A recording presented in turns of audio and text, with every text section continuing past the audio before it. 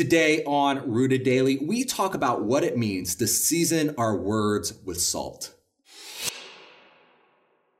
Welcome to Rooted Daily, the podcast where in 10 minutes or less each day, we root you in the Bible so you can grow with God. I'm Brandon Levy, and today we're talking about what it means to be the salt of the earth with a speech that matches. In the Sermon on the Mount, Jesus was speaking to those who belong to the kingdom of heaven, and he said, "Blessed are you when people insult you, persecute you, falsely say all kinds of evil against you because of me. Rejoice and be glad, because great is your reward in heaven. For in the same way they persecuted the prophets who were before you. You are the salt of the earth. But if the salt loses its saltiness, how can it be made salty again? It is no longer good for anything except to be thrown out and trampled underfoot."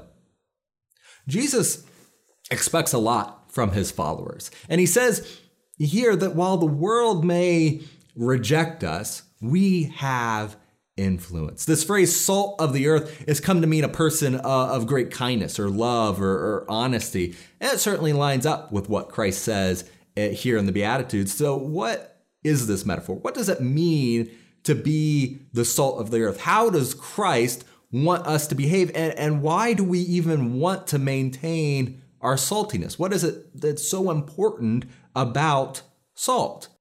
Well, first, salt enhances food. It adds flavor and texture, even nutrients. Food with salt, I think you'll agree, is generally better than food without salt. And secondly, salt acts as a preservative. It's one of the oldest and most common methods for preserving food. The salt draws out moisture while also killing off bacteria that would spoil the food. And so food with salt is less likely to go bad.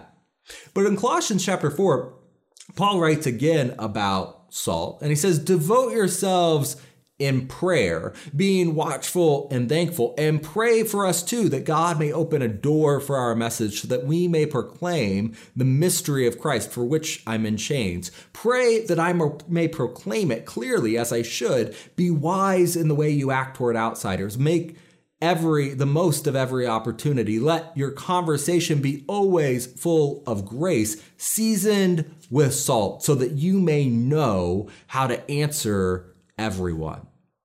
In a similar call to action, Paul says, "Do not let any unwholesome talk come out of your mouths, but only what's helpful for building others up according to their needs, so that it may benefit those who listen." Ephesians 4:29.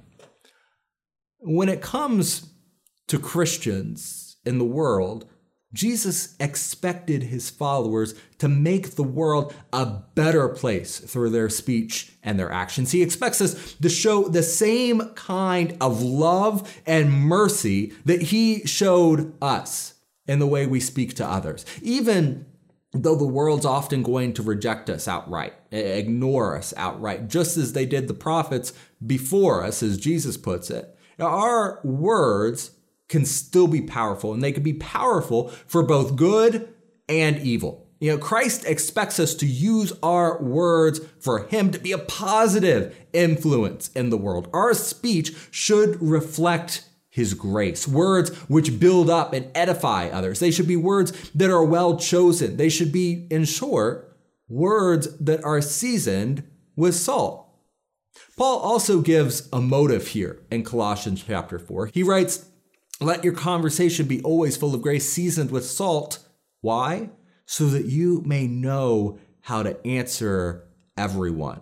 Season your words with salt so that you'll never be left without an answer. Jesus says that we are supposed to be the salt of the world, and Paul says we should talk like it. Too often we see people who profess Christ and they hurt others with the way they speak. It puts us in a position where we can't answer who we are because we're no longer acting like who we're supposed to be. To be the salt of the world, you have to talk and walk like it. But Jesus also had a warning. Salt of that era was largely mined, and salt ore, like all ores, was seldom pure. And as salt, it's water soluble. Aged salt, when it's exposed to moisture would eventually start losing the salt, eventually leaving behind nothing but a collection of rock. And that unsalty salt, it wasn't useful for food. It wasn't used for preservatives. And at the time, it was tossed out on the road, where all that it was left that it could be done was to kill the grass on the road. And so Jesus said, you are the salt of the earth, but if the salt loses its saltiness, how can it be made salty again? It's no longer good for anything except to be thrown out and trampled underfoot, in Matthew chapter 5, verse 13. When we fail to be the people of God, when we fail to season our words with salt, we're of no use to him. We might as well be thrown onto the dirt road where at least we can be used to kill the grass. Jesus has high expectations of his followers, and he has higher expectations than that. Salt should make things better. It should make things taste better and last longer. If every word that comes from your mouth isn't improving the conversation it's added to, then they aren't the words God wants us to be speaking. There are lots of ways we can make our words act as a positive and not a negative influence on those around us. They can be words of joy and encouragement. They can be words of hope and of faith. They can be words of love and kindness. They can be words of truth and purity. And Ephesians, Paul expands on this, writing, therefore, each of you must put off falsehood. Speak truthfully to your neighbor, for we are all members of one body. In your anger, do not sin. Don't let the sun go down while you're still angry, and do not give the devil a foothold. Anyone who's been stealing must steal no longer, but must work, doing something useful with their own hands, that they may have something to share with those in need. Don't let any unwholesome talk come out of your mouths, but only what is helpful for building others up according to their needs, that it may benefit those who listen.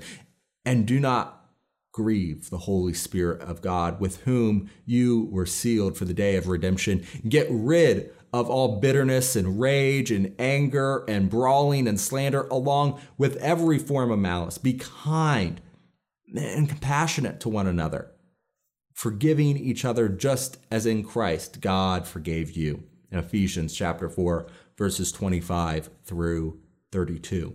All of our words should work together for good if we want to serve Christ. Salt also works to remove those things that are harmful, bacteria in food. And in the same way, Christians are told that our words and our actions should have nothing to do with the fruitless deeds of darkness, but rather expose them, in Ephesians 5:11. That's why Jesus urged men to repent or they would perish, in Luke 13:3. Loving, salted words aren't ones that always encourage or beat around the bush.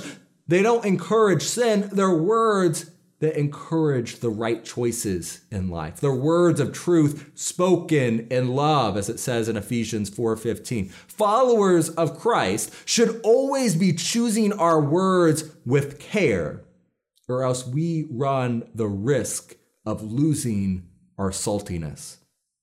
That'll do it for this episode of Rooted Daily, and I'm looking forward to sitting down and talking with you next time.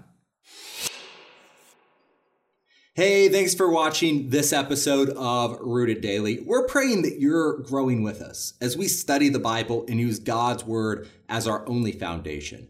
If you appreciate this content and want to make sure that others see it, subscribe to the podcast on your favorite app and hit the share button. Most importantly, if you're ready to take the next step, repent, be baptized, and hand over your life to Jesus, shoot me an email to brandon@rooteddaily.com right now.